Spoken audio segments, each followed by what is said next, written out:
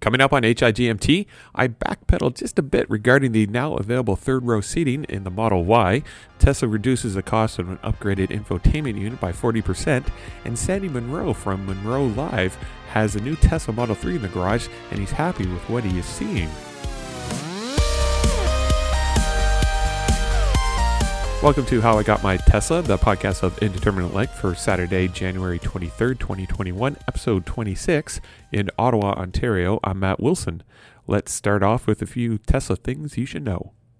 Well, I must admit I was a bit surprised by the InsideEVs.com articles that referred to the third row seating that is now available for the Model Y. In episode 24, I suspected that the lack of legroom in the third row would have relegated its use to kids, but after watching the linked videos in the articles, I must admit that I was wrong. There's actually more legroom than I expected. As long as you're not overly tall, that third row might actually be usable for some adults, at least for short trips. The second row can actually move forward just a bit, around 6 inches, to allow for additional space for the third row occupants, and the $4,000 third row option adds 2 seats to the Model Y, along with integrated headrest, cup holders, and charge points in the third row. The third row is also large enough to permit child seat installations, so if you're ever wondering about the available space in the third row seating in the Model Y, definitely check out the links in the show notes below. And like I said previously, I was taken by surprise with the actual amount of room that's available in the third row. I'm around 6'4", so there's no way that I would actually be able to sit in there comfortably. But from the articles and the videos that I'm seeing, I think if you are less than 6 feet tall, you might be able to squeeze yourself into the third row without any huge issue. Although spending any length of time back in the third row is would probably be a little bit of a cramp if you're definitely of the taller persuasion. So, this is really neat to see that there is a 7-seat option available for the Model Y. So, congratulations to Tesla for getting that figured out. Although I could have sworn that with Sandy Munro's teardown earlier last spring, that maybe he was thinking that the third row would actually be rear facing, as in out towards the back of the car, but with the available room that is now available with the second row seating moving forward about 6 inches, I guess it makes sense to actually have them all facing the same direction towards the front of the vehicle. Despite the coronavirus shutdown in early 2020, Tesla was able to deliver just shy of 500,000 electric vehicles. According to CNET's The Roadshow, much of Tesla's success can be attributed to the Model Y. In fact, over half of the registered electric vehicles in California were for the Model Y. Conversely, sales of the Model 3 were down 34% year over year in California, and this matches the overall trend in the automotive industries, with purchasers leaning towards crossover SUVs over traditional sedans. That said, with a combined production of just under 164,000 Model 3s and Model Ys, it is safe to say that both models are contributing heavily to the overall success of Tesla in 2020. Despite the recent $1,000 price reduction for the media unit upgrade for the Model S and Model X, owners might be better off waiting for Tesla to be forced to upgrade the units by the National Highway Traffic and Safety Administration. Electrek.co has noted that NHTSA has been looking into possible issues with the media unit and the embedded multimedia card memory, where owners have experienced issues such as less responsive touchscreen, longer boot ups, freezing screens, or even a total failure of the MCU unit. The original infotainment upgrade was around $2,500, and this upgrade would permit many of the newer downloadable features to be available for pre-2018 Model S's and Model X's. Tesla was replacing faulty units under warranty, but for those drivers who are outside of the warranty window, were effectively forced to pay for the upgrade themselves. Otherwise, many of the features on the infotainment screen were unavailable, and essential vehicle features such as turn signal indicators and defogging were also made available with a defective unit. Still, at a price of around $1,500, that's got to be a bitter pill for drivers to swallow just to get back some of the core features that are needed for the safe operation of the Model S or the Model X. Now, I'm not exactly sure how I feel about this.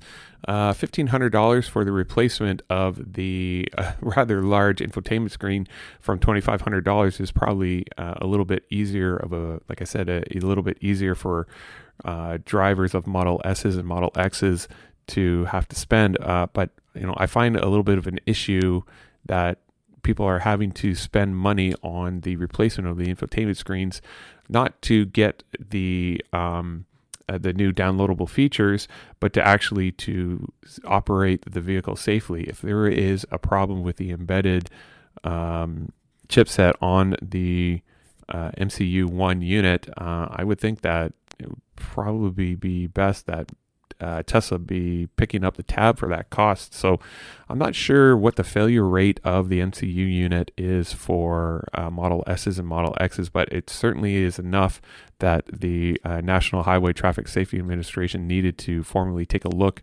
and request Tesla start to make arrangements to have these units replaced with something that's not going to be so faulty. So because the infotainment screen is so integral with the overall function of the Model S and the Model X, it probably is definitely a safety issue, particularly if you're not able to activate any turn signals or window defroster or defogger options. So I'm not exactly sure how I feel about this. I know if I ended up having to drive a Model S or a Model X with a faulty infotainment screen bought on by the multimedia card memory issue, I don't know. I'd probably be forced to spend whatever I could to get the vehicle moving again. But dropping it from $2,500 down to $1,500 is a step in the right direction. But it would have been nice if they maybe just, went a little bit further, and maybe drivers only had to pay for the labor that was required to replace a unit. Even then, I would suspect that even some drivers would not even want to pay that. So I guess we'll have to see what happens in the next couple of weeks if NHTSA is going to be formally requesting Tesla to replace these faulty units at their own costs. Sandy from YouTube channel Monroe Live has 3 more videos this week, and I'll include links in the videos in the show notes below. In episode 2 of the 2021 Tesla Model 3 review has Sandy looking at some of the curious features from the underside of the vehicle and goes into some of the cost-saving calculations based on basically insignificant parts. In episode 3, we see Sandy scratching his head over the closing of the frunk and why it's so hard to close properly. Turns out there's a very specific way on how to close the frunk, so go figure. Sandy also takes a look at the Model 3 for a short test drive and compares the ride quality to a BMW and tests the full self-driving features.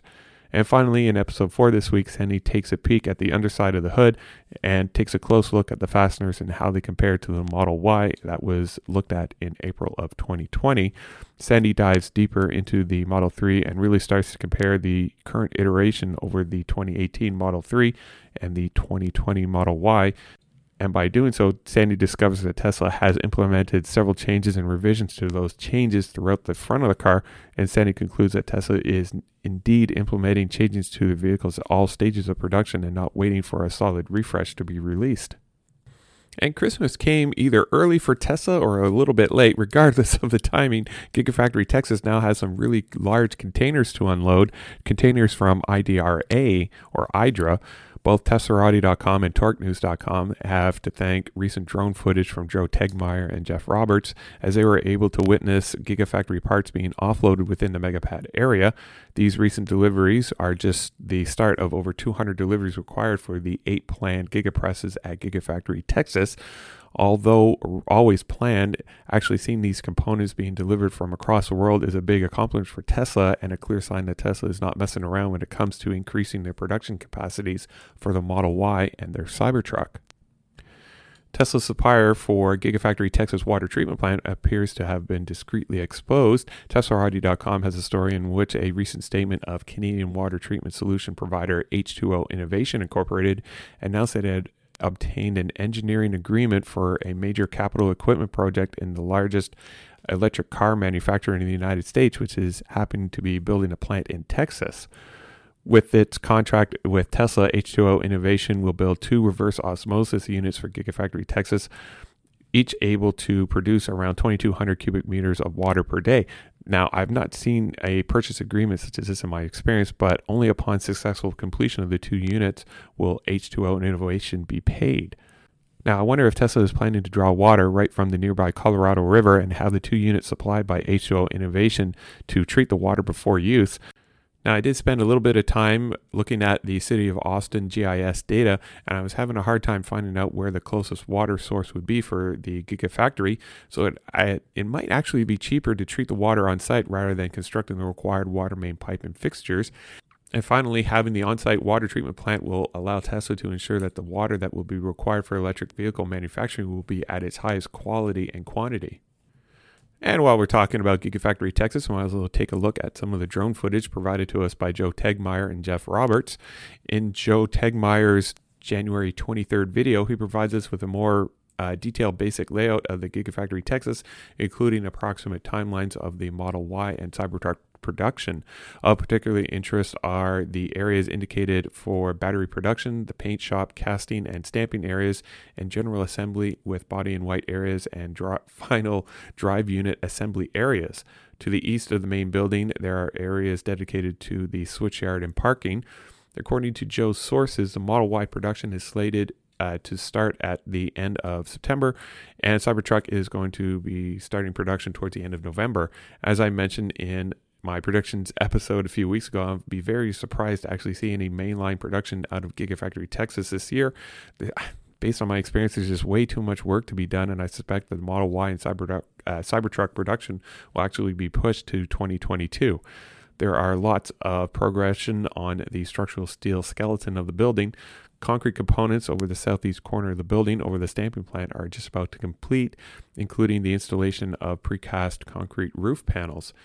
Interior concrete floor slabs within the stamping plant are also progressing, and at the northeast corner of the building, there are more precast concrete components that are being installed over the casting plant, completing the vacant structural chunk from this corner of the building. Pieces of the Gigafactory Texas from Idra have already been delivered and assembled on site even before the roof is actually in place for this area of the factory, and geopier work is seemingly to continue in the northwest corner of the Megapad area, but I really do suspect that most of this geopier work will start to wind down since most of it is now complete.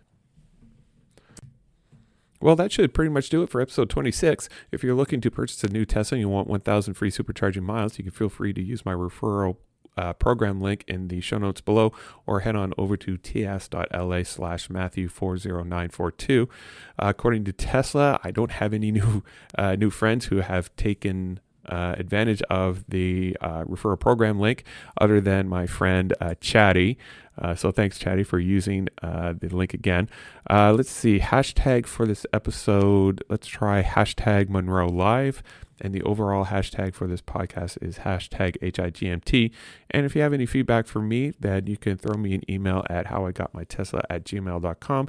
And as always, you can watch my progress by visiting howigotmytesla.com. You can also follow me on Twitter and Instagram by simply searching for How I Got My Tesla. So thank you for listening. This podcast is produced by Matt Wilson and hosted by Squarespace. Music for this episode is Cascade by Cubby.